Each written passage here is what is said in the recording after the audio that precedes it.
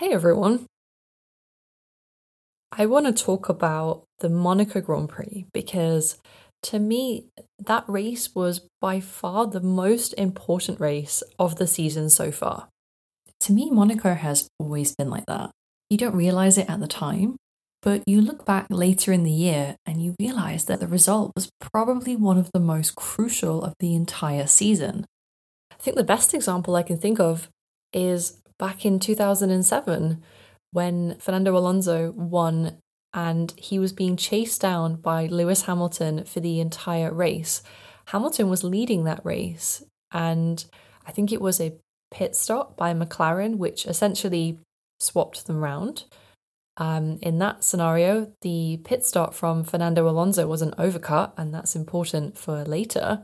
But at the time, I think McLaren thought, well, Hamilton is the rookie in our team. Fernando is a two-time world champion. Of course, we're going to give him the favourable strategy. In the end, the effect of that incident, alongside others that came in the season, was that Hamilton didn't win the championship, and McLaren lost to Ferrari with Kimi Räikkönen. Of course, at the time, they wouldn't have known that Hamilton was going to be a title contender. They favoured Fernando Alonso because he was a reigning champion, because he was more senior. Hamilton was the new person in the team. But ultimately, that was one of the reasons why McLaren did not win the World Championship that year. And I think Monaco this year, in 2022, was another example of that. I think it could be a little bit detrimental to Red Bull winning the championship. And I know that seems a little bit strange now because they are currently first and third in the championship with, I think, 3 race wins in a row under their belt and a scrambling Ferrari. But you never know with a Formula One season. And I think Monaco, at the end of the year, I think we'll look back at this race and see that a lot of the decisions and outcomes of this race were extremely important to the outcome of the World Championship. We know that Monaco is all about strategy. That is essentially the only way you're going to win. I think despite the fact that you can't overtake, simply qualifying on pole is not enough. You need to have a good strategy and a good strategic team around you. That is what Red Bull had, and that is why Sergio Perez won the Monaco Grand Prix. I think we all thought and hoped, at least I did, that Charles would win. It's become a little bit of a bad luck track for Leclerc, despite it being his home race, because he's never finished. Partly through fault of his own, partly through bad strategic decisions. But this year looked very positive. It's clear that Ferrari have a very good car. Red Bull seem to think that they have the best car, but for Monaco, it looked as though Ferrari had it in the bag. So what do you do if you're up against a better car that has qualified ahead of you in Monaco where you can't overtake? Well, you try and get them in the pits. Now, this was already an interesting scenario for the race on Sunday because it was raining. And because it was raining, they had to use intermediate and wet tyres, which meant that the mandatory pit stop was no longer mandatory. If they wanted to, they could have just stayed on those intermediate tyres for the entire race. And I think some people were really considering it. I was so disappointed with the Ferrari strategy in the Monaco Grand Prix because they had a perfect opportunity with both of their cars at the front to do an over and an undercut, pitting before and after one of the Red Bulls. That's all they had to do. And instead, I think they tried too hard to maybe keep Carlos Sainz happy. I know that he didn't want to pit at a certain time, but in the end, that decision lost them the race. But ultimately, I think the killer blow for Ferrari was not splitting their strategy. If you have a look at the different pit windows for Red Bull, you can see that they split Sergio Perez and Max Verstappen in between Carlos Sainz later in the race. They did that, I think, for the final 2 pit stops. But after the track had dried a little bit, they split their strategy to cover off the last Ferrari of Carlos Sainz that kept Sergio Perez in front and meant that they won the race. And the reason I think this is such a key moment, such a key race, is because I think Red Bull have now, despite their genius strategy and despite their very good car that they clearly have, they've got themselves into a little bit of a hole. And I think Jos Verstappen knows it. Think back to Catalonia a few weeks ago when Sergio Perez was told to move aside and essentially gift Max Verstappen a win.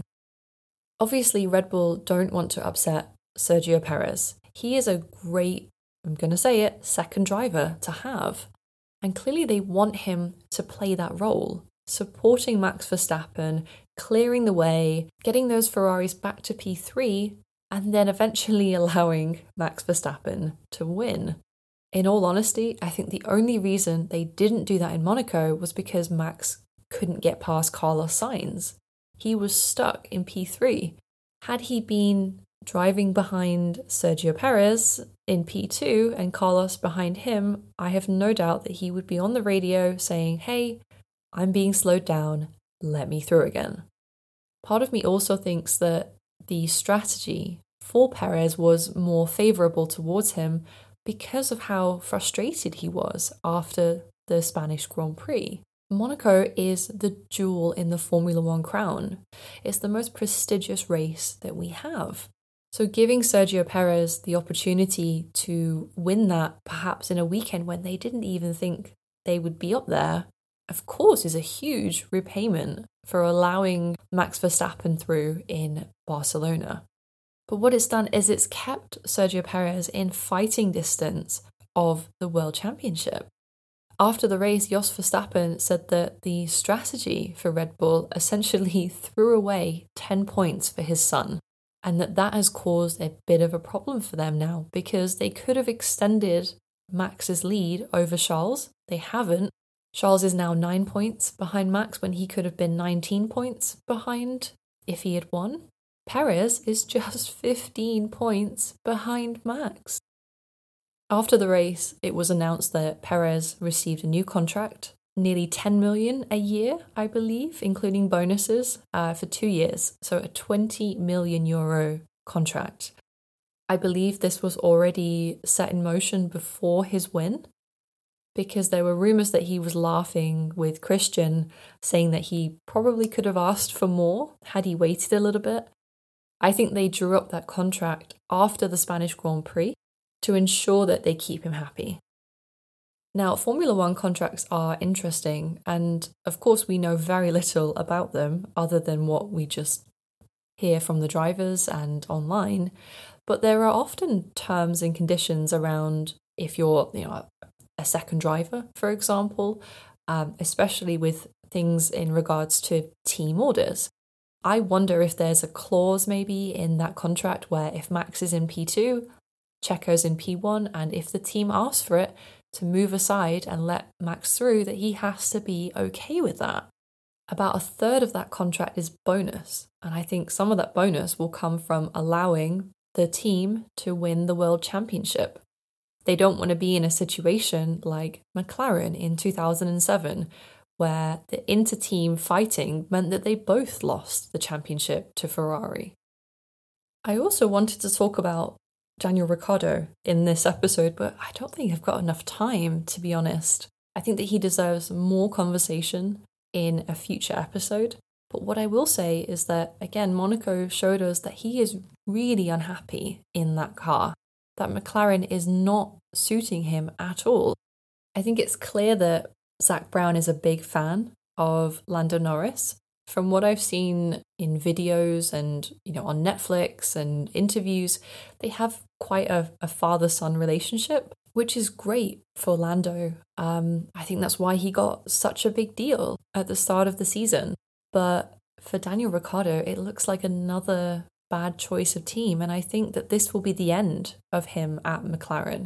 I think he will get another seat in the same way that Sergio Perez ended up moving to Red Bull. Ricciardo is just too good a driver to let go. But I do wonder who will have a seat for Daniel Ricciardo. All I know is that he is struggling and he seems to be in good spirits off the track, which is what we want to see. but we want to see him fighting as well. We want to see him back up the grid, fighting with the cars up front because we know he's good enough. In fact, he's won in Monaco. So going into Azerbaijan, Baku, it always tends to bring a fair bit of action because of how high speed it is. It is another street circuit, but I think the speed element will favour the Red Bull. So let's see. The main thing I'm going to be looking for is how are Red Bull going to favour Sergio Perez or Max Verstappen? Are they going to shift it? I think Jos Verstappen won't allow that to happen, especially because Max is the reigning world champion. And that is what I gathered from Monaco. But for now, it is race week and I'm very much looking forward to Baku. Until next time, thank you very much for tuning in.